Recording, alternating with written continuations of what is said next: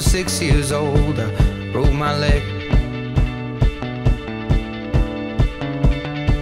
Welcome, everybody, to the Extra Podcast. This is episode number 295. Listen to that voice. Right? Isn't it beautiful? I really like listening to John's voice. Wow. Thanks, my guys. headphones. I really appreciate the compliments. It's amazing.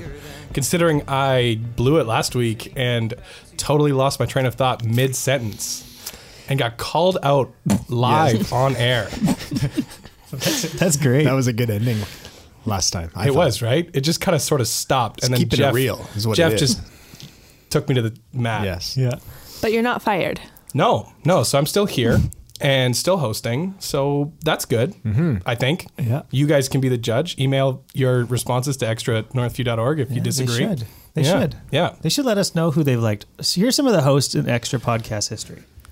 Darcy Kuhn hosted about like 200 episodes or something crazy. Wow. And then he, let's be honest, he got stale. That was the Stale or... Yep, stale. And then we kind of had a Rolodex of who's who of Northview pastors, of just kind of a whole bunch of us, just a smorgasbord try to do it. Yep. And then I think now we're trying to settle into having someone like Mulder, John X-Files Mulder. Ooh. That's a cool tag. That's a cool. Anybody around the table X-Files fans? I will confess, this is Matt, and Yeah. yes, I missed my huge intros, X-Files. everybody. So Matt Glezos is with us this morning. Yep. Huge X-Files fan. I wouldn't say huge, but Okay. whatever is just under huge. Very big. Sort of big? Yeah. That's right. Sure. Okay. Sort of big X-Files fan. Yep. Are you going to introduce the rest of us? Yeah, or yeah, just yeah. Matt? Kendra is here. Another pastoral intern in the Immerse program like myself. And Kendra has never seen an episode of X-Files. So I am neither good. fan nor foe of X-Files. I just don't know. Fair enough. Good. And Greg is also with us. I also have never seen an episode of The X-Files. Oh, Not one. I- And I don't even care. I don't think this conversation is going to make me want to watch it. So I don't. Hey, you never know, man. All right, let's see. I- Win me to your ways. I watched some of the reboot episodes that happened in the last couple of years. Interesting. And I feel like I had to, because growing up, I always got the teachers doing the attendance, and they would get to me and they would go like, Mulder, hey, where's Scully? And I'm like, what? Yeah. I was like 12. I had no Lost. idea. Huh? The guy from Monsters Inc. Was that his name too? Yeah, it was. Yeah. Yeah. See, So I, is can go, Mul- I can go both ways. Yeah, was Mulder the dude? Yeah. Fox Mulder. Fox And Mulder. Scully was the girl. Agent Mulder. I Dean. can't tell you how many times I heard that growing up. And Dean they Scully. they tried to save the planet. No, that's just an unfair characterization of the I've- complexity, the I have depth no of idea the what the show. show's about. Well, they're But you at least FBI know who the agents. characters are. Yeah, that's impressive. I'm They're quite FBI impressed. agents, and Fox Mulder just, he had a way of seeing through the lies that were out there, even from his own government. Which, that's a compelling beginning to any show, I think. And there were lies. That's a great story of how the individual has autonomy to decide the truth outside of any authority structure of people who might actually have more information than him. Wow, did you just ruin X-Files for almost can't- everybody that watches it? I'm just seeing it from a whole new light now. And okay, this is just Fresh eyes, guys. getting a Fresh little eyes. bit. No, it was great. It's a Vancouver. It's a show. I really hope Netflix is going to reboot it. It was filmed in Vancouver. Oh yeah, I didn't know this. Even the reboot they filmed in Vancouver. I want it to come back again. It's funny on the reboot, they had like Dana Scully and Fox Mulder Jr. Oh really? Yeah. Not never even really, saw but like they had another detective duo that was like mirror image of those two. I thought they had babies. No. I thought that's what you were talking about. No. That's what everyone was wanting. That was the tension of the show. Oh, Was it? really? Yeah. Okay. Added. There is, but they were so wide. They never actually. You brought can't it have a together. good TV show these days without some sort of romantic tension. So if you're wondering why we're talking about X-Files, it's because before we start recording, I was encouraging John that he needs to have a catchphrase to end the episodes. Right. It's really what establishes a good host. That's true. Greg's trying to help me out so I don't blunder through it like I did last week. So at the end of the show, we'll have Mulder unveil his catchphrase, Well, I'll try. and it'll be good. Hopefully I don't screw it up. We'll help you. So, Greg, you preached this last weekend here in Abbotsford at the campus, I did. and you talked on singleness. I did. Yeah, single people. Making Singleness Great Again. Where did you get that title from? I originally I wanted to name it Christians Mingle. That would have been funny too. But I actually, the reason I liked this title better, to make singleness great again, is that was actually the goal of my sermon. Was I was trying to help people see that singleness is a good thing, and the Apostle Paul thinks it's actually a very good thing. It's better to marriage for certain reasons, namely our devotion to the Lord and expressed through service in the local church. Mm-hmm.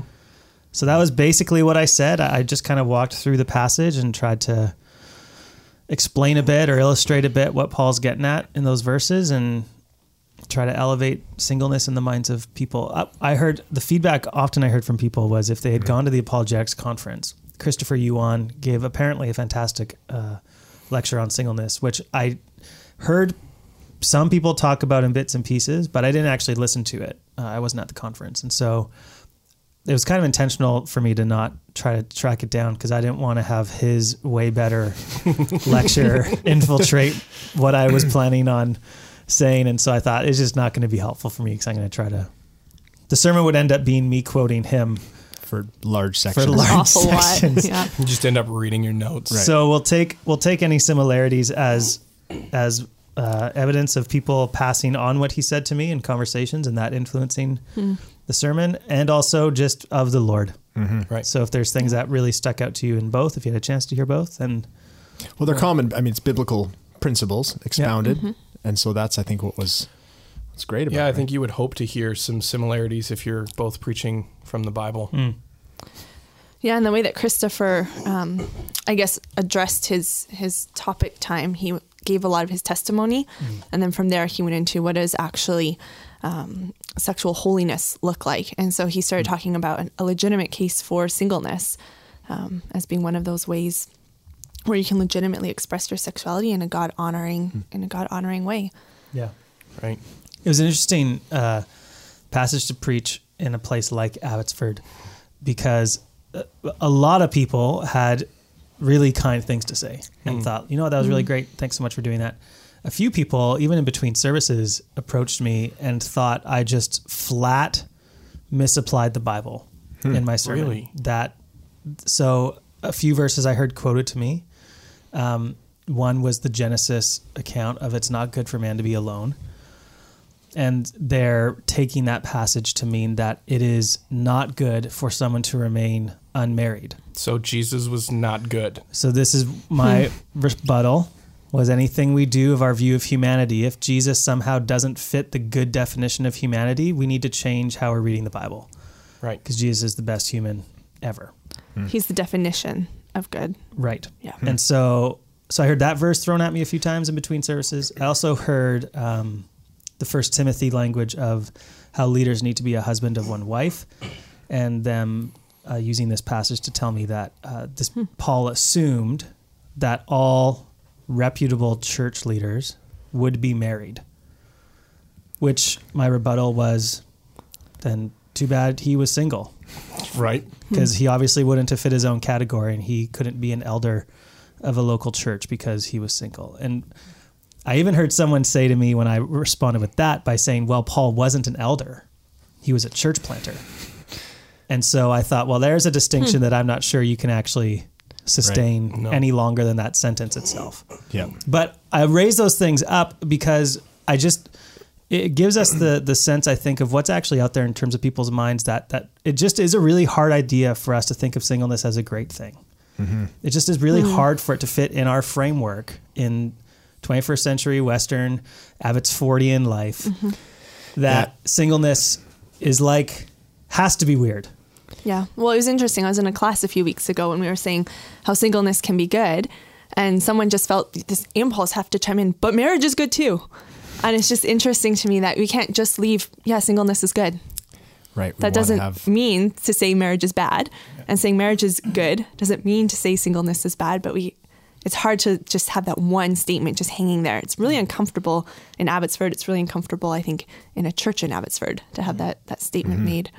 Yeah, context is a big deal because from my last ministry context was West Side, downtown Vancouver, Right.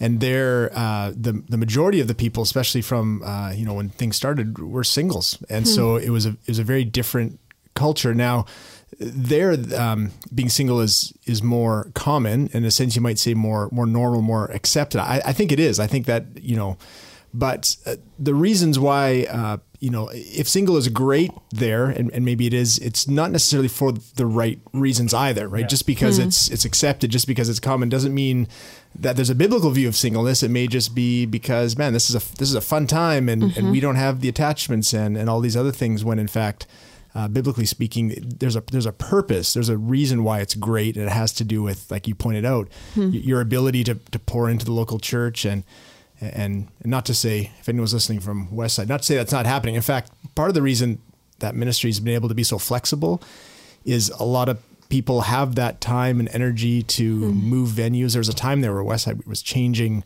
venues, setting up, taking down, and there was just an army of people who I think really, really took this to heart and said, yeah, this is what I can pour my life into. It was a huge blessing.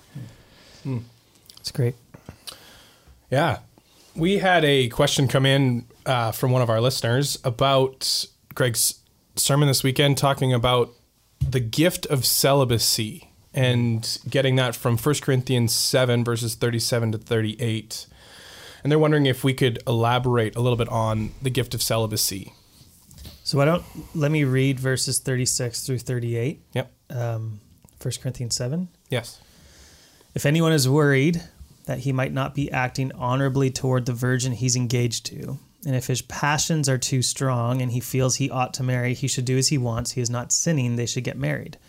But the man who has settled the matter in his own mind, who is under no compulsion but has control over his own will, and who has made up his mind not to marry the virgin, this man also does the right thing. So then, he who marries the virgin does right, but he who does not marry her does better. So again, I'm going to want to help us see that Paul's language of doing better is tied with what he said earlier about being devoted to the Lord undividedly.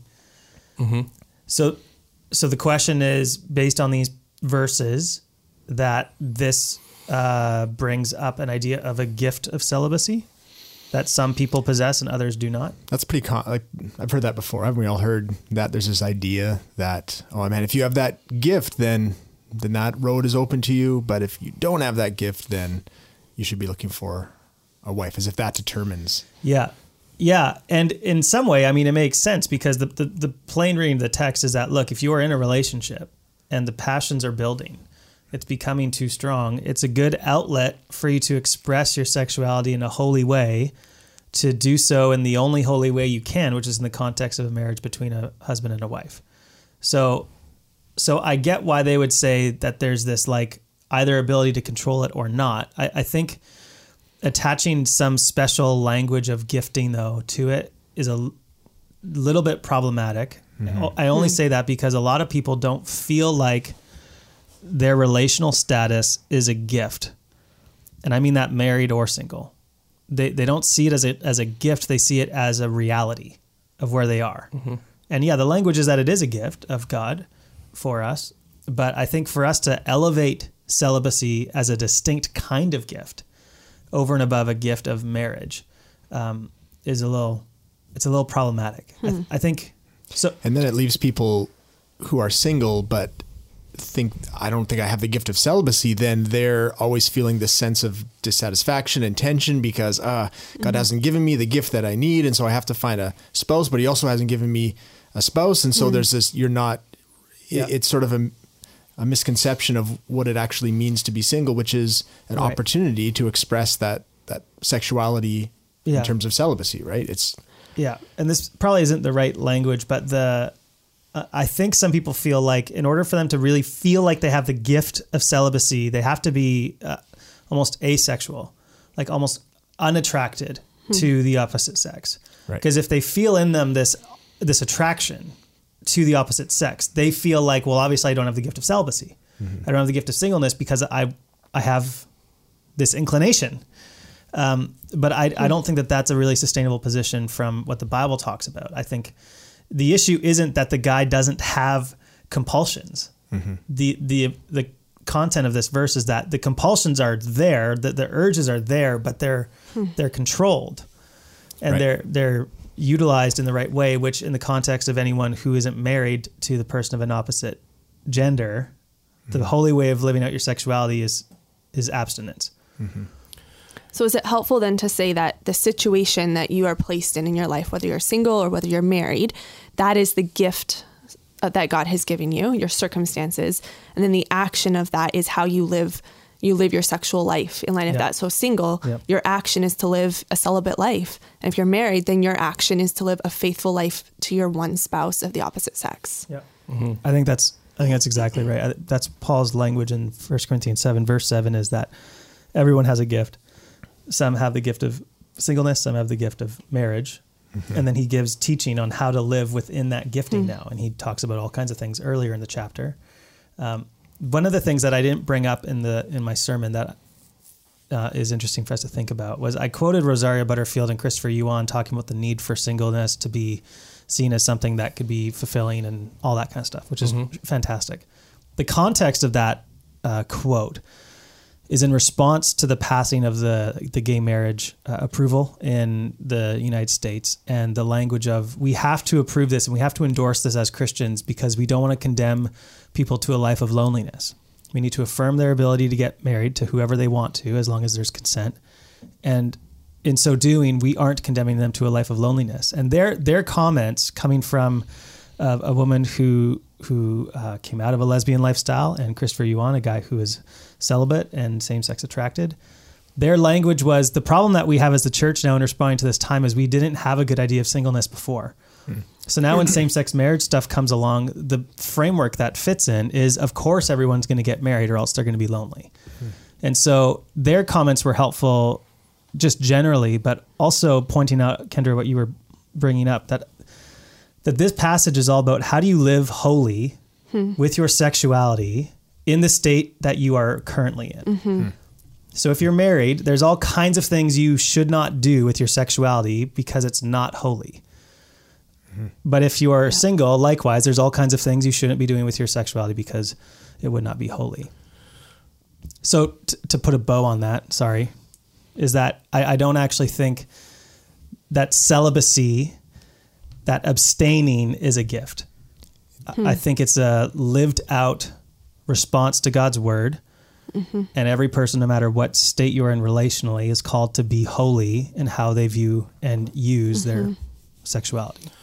Yeah, I was just thinking, I've thought about this a little bit, and I can't help but wonder if part of why we struggle with this so much is because of the culture we live in and how sex saturated it is. And how we, I think to a certain extent, have bought the lie that in order to be a fully flourishing human being, you need to have sexually intimate relationships. And Scripture just tosses that out the window and says, no, look at Paul, look at Christ, especially Christ, who is the perfect example of what it looks like to live a fully flourishing human life and did not experience sexual intimate relationships.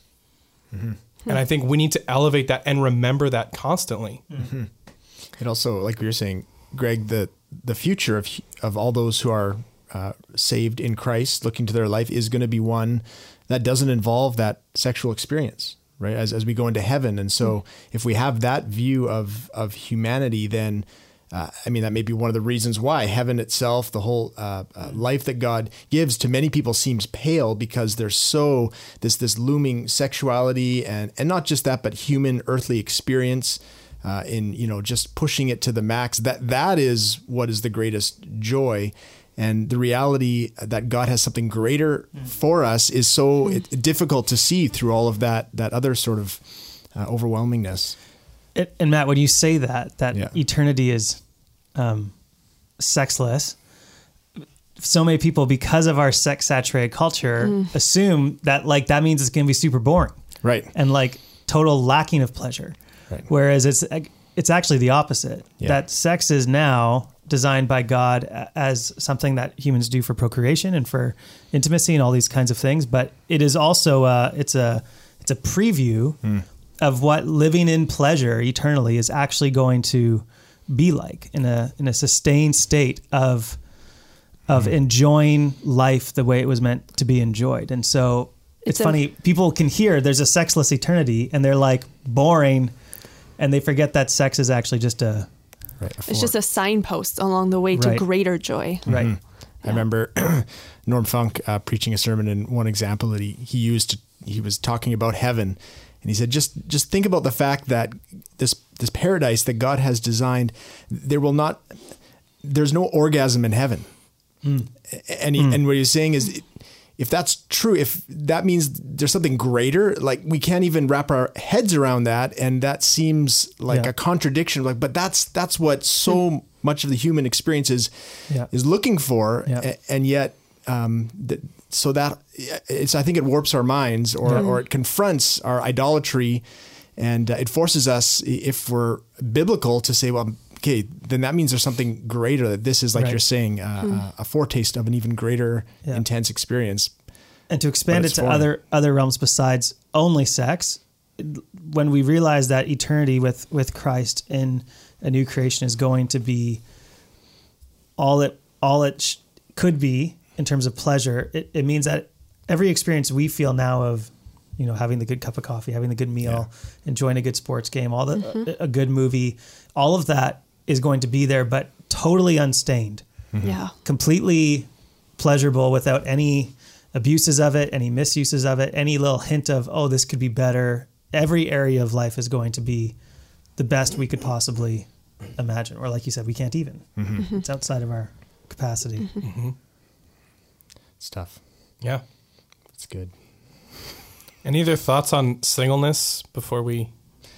Well, I thought the whole part about, as we sort of touched on it, that the church as a family needs to get a better vision of that family involving singles. So the, practically speaking, the community group, experience, is there a variety? Is it just a bunch of young families who are there? Are there people of varying, stages of life? And are we actively looking to engage those around, especially those who are single? I think as someone who has a young family, it's very easy to simply connect with other young families because, on a practical level, you just know that they're, kids screaming. And we sometimes use that as an excuse to be like, well, they'll be more comfortable if we invite them over because they're used to chaos. But I think that's sometimes just a cloak, when really what we're saying is I'm more comfortable with people who are in my same stage of life. And so to invite over the single, the widow, and just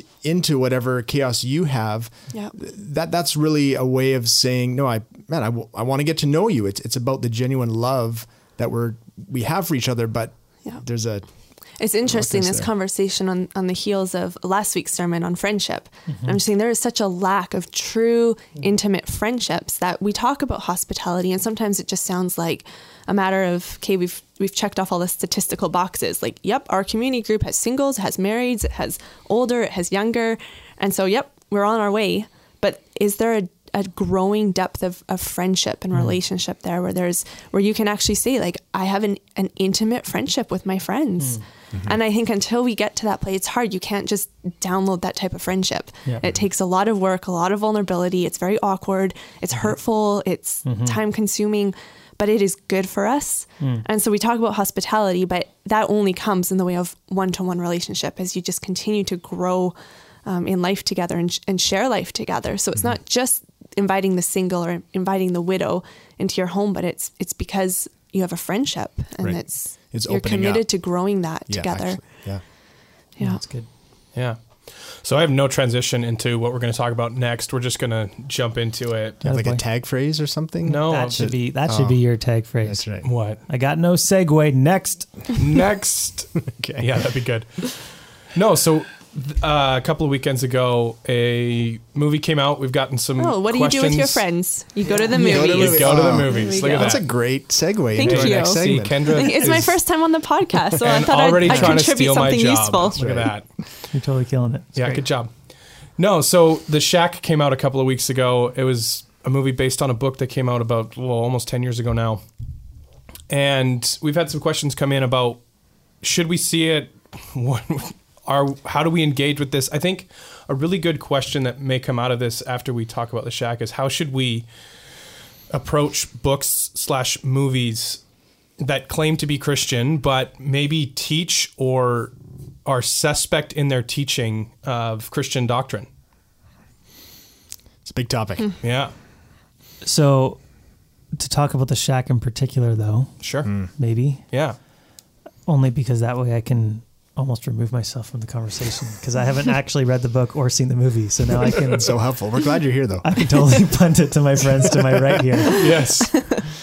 Well, I read the book 10 years ago, and my response was sort of, I think, like you're saying, John, that as I read through it, the theological inconsistencies with what it seemed like he was trying to portray in terms of the Godhead, in terms of all these things, as a Christian who read my Bible, that was problematic for me. So I came away from it saying, I'm not sure that it's funny. I came away with a pretty critical view of it.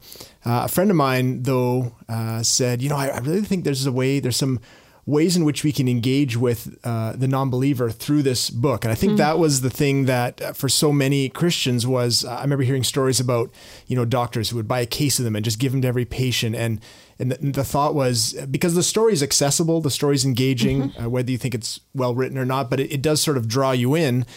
And I think that is true, that there was probably people who aren't believers who started thinking, I wonder about what's underneath or reality as I see it. The problem is where that book led them in terms of answers about who God is. Right. I think it was tough. It's interesting. A few years back, before we knew that a movie was coming out, I had some coworkers at the hospital. I'm a nurse there, and one of my coworkers found this book. She stumbled upon it. I think one of her patients actually gave it to her.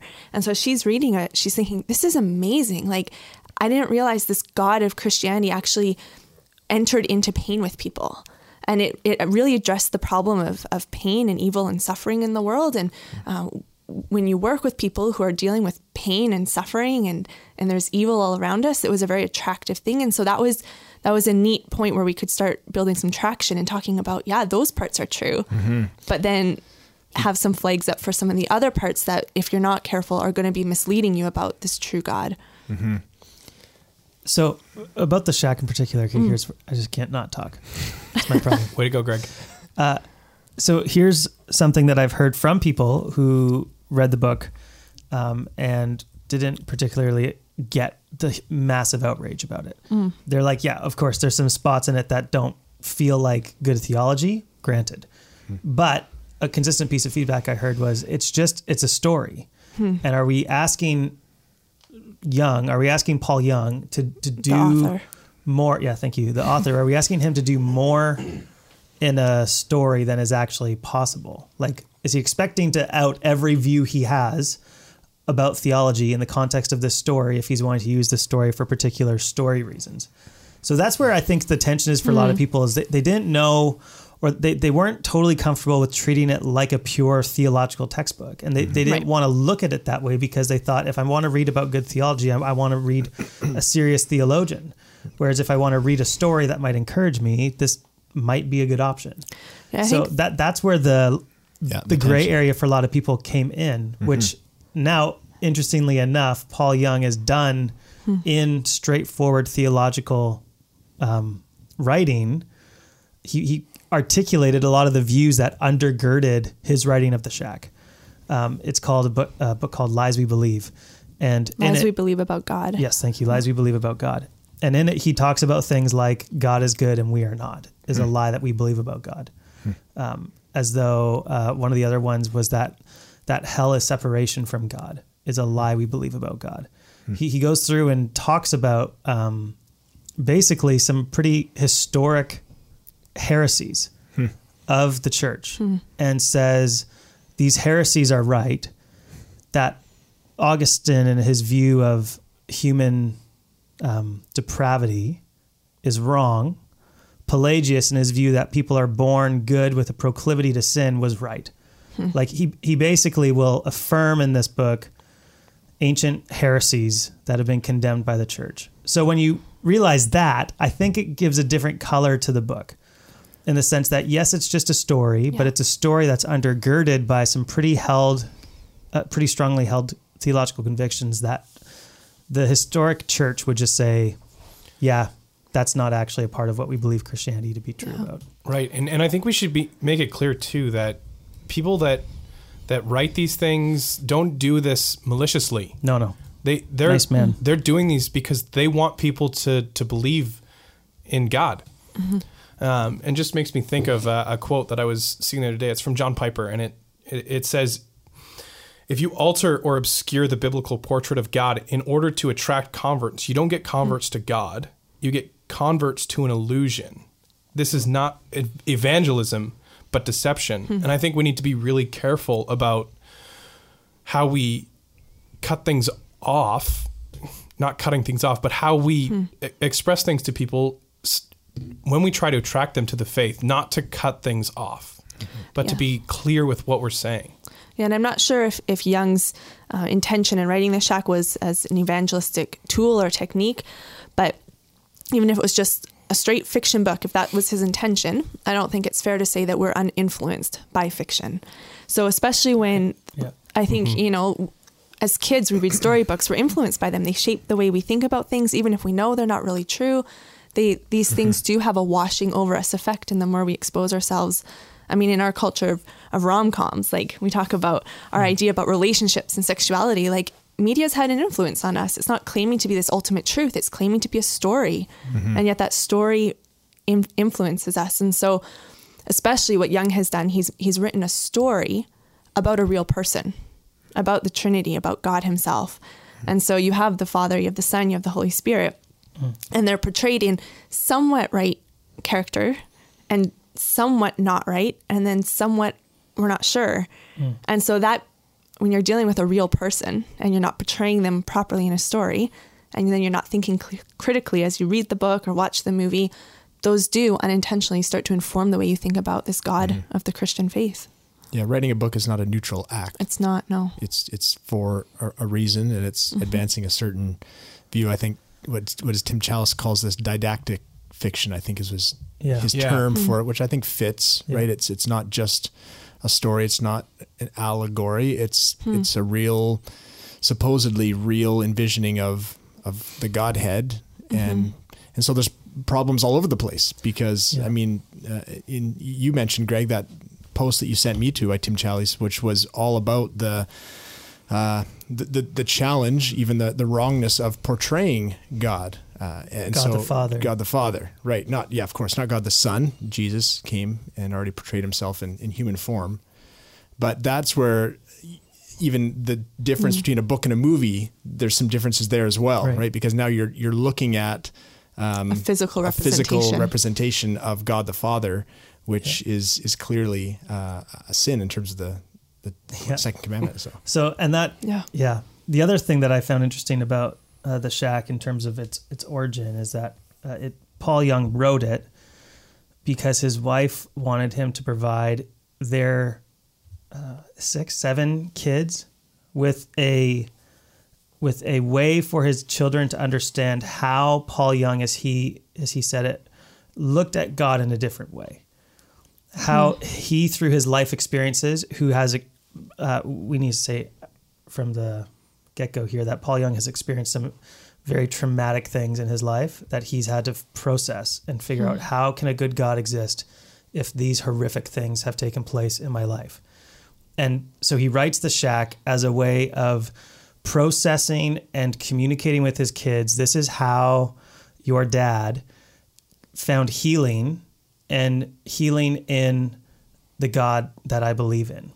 And so with that impulse, he decided to write the book, print enough copies to give to family and close friends, and then the thing took off.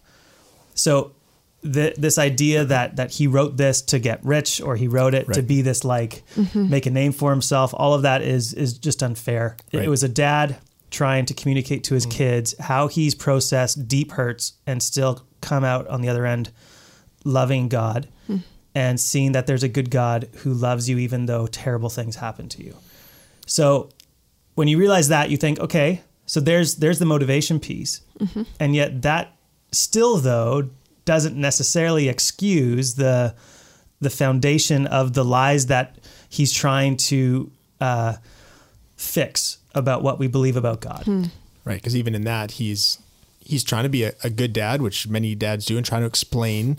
But there are many dads who love God and are trying to explain it, but don't have biblical theology. And so in the explaining of it, that they do harm to their children because they're explaining things about God that are not biblical. And I think that's where we would say, okay, motivation is good. I get it. Yep. But if it's not rooted in scripture, and if it's not, then it's not ultimately helpful to your children or anyone else. And not to be too critical, but I think that's as I came away from the book thinking, man, if I really wanted to know who God is and I had this book, then I would come to some very unbiblical, untrue conclusions. And that's a problem. That's like what Piper is saying, of course, that leads me to not the true God, but a sort of a made up God that fits better with maybe our culture, but because then it's not ultimately the God who saves. It's not ultimately the truth,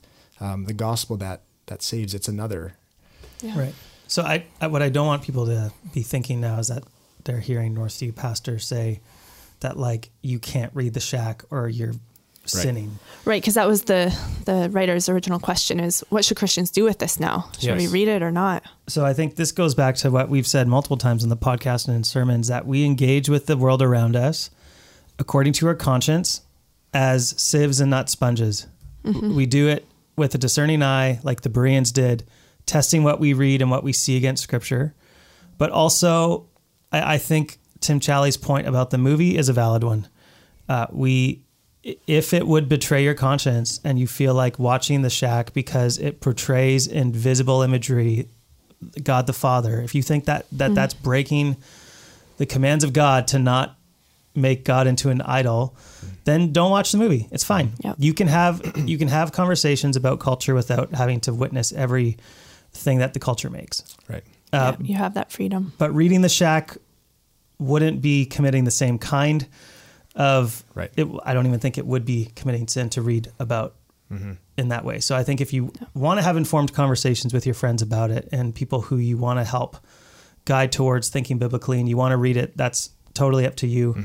But yeah, we're not here doing like a book burning. We're not here banning anything. No. We're not also saying that there's nothing of substance that could be helpful. We're just saying don't be sponges. Be sieves. And in this particular work, we think that there's a lot that's going to fall through and not much that would stay. And it's even helpful, I mean, just to sort of extend, because we were talking big picture about books, that another series that comes to mind is the His Dark Materials. I don't know if anyone ever read that, Philip Pullman. No. I just think of it because he, in particular, was writing sort of the antithesis of the Chronicles of Narnia. And so he saw what Lewis did and said, boy, he's really captivating the minds of young people, which is what Lewis wanted to do, and leading them to this genuine Christian Orthodox belief. I want to do that, but in the opposite direction. And so he explicitly sort of tries to subvert, and he's a masterful writer. And so I read that in particular because when it came out, they made one movie. I think it didn't do so well. But that's one where you know that the author is trying to subvert Christian truth, doing it in a very compelling way. And so, the question is, do I read it? Do I let my children read it? And probably the answer is, well, it depends on the age of the child, right? It probably would be very helpful. I think it would be for a young person of the right age to read this with a critical mind, and say, boy, I see what he's doing here. I see the biblical response, but I think that's the act of engaging in culture. We're not fearful of it, but we're reading it, we're recognizing its influence and saying, I have a response. That kind of thing is same thing for The Shack, I think. It's a little more ambiguous. Yeah. Thanks, guys. Appreciate all of your input. I'm sure our listeners do as well. It's been another fantastic week. We look forward to having you with us again next week. All of our fantastic listeners. This is John Mulder signing off. What's your sign off is out there? Sorry, I interrupted you. Greg interrupted me. Greg ruined it. Okay, now I'm ready. What's going to be your catchphrase? The truth is out there. Okay, but wait, quick question. Yes. Do we need to make it like more Christian? I don't know. Like the truth is out there and his name is Jesus? The truth is Jesus? The truth is Jesus. That's got a ring to it. That just sounds very Sunday school-y, doesn't it? That's true. The truth is Jesus. Okay, maybe we'll revisit next time. Maybe Greg and I will sit down and talk about it. Probably not. Or you can email your suggestions. Ooh. Email in your suggestions. That is a great idea. To extra@northview.org. The phrase has to have, the truth is And then you need to help us fill in the blanks of what's the appropriate way to finish that Mulder-esque Sign off. catchphrase. Yes. Hopefully we get some answers. I hope so. All right. Thanks, guys.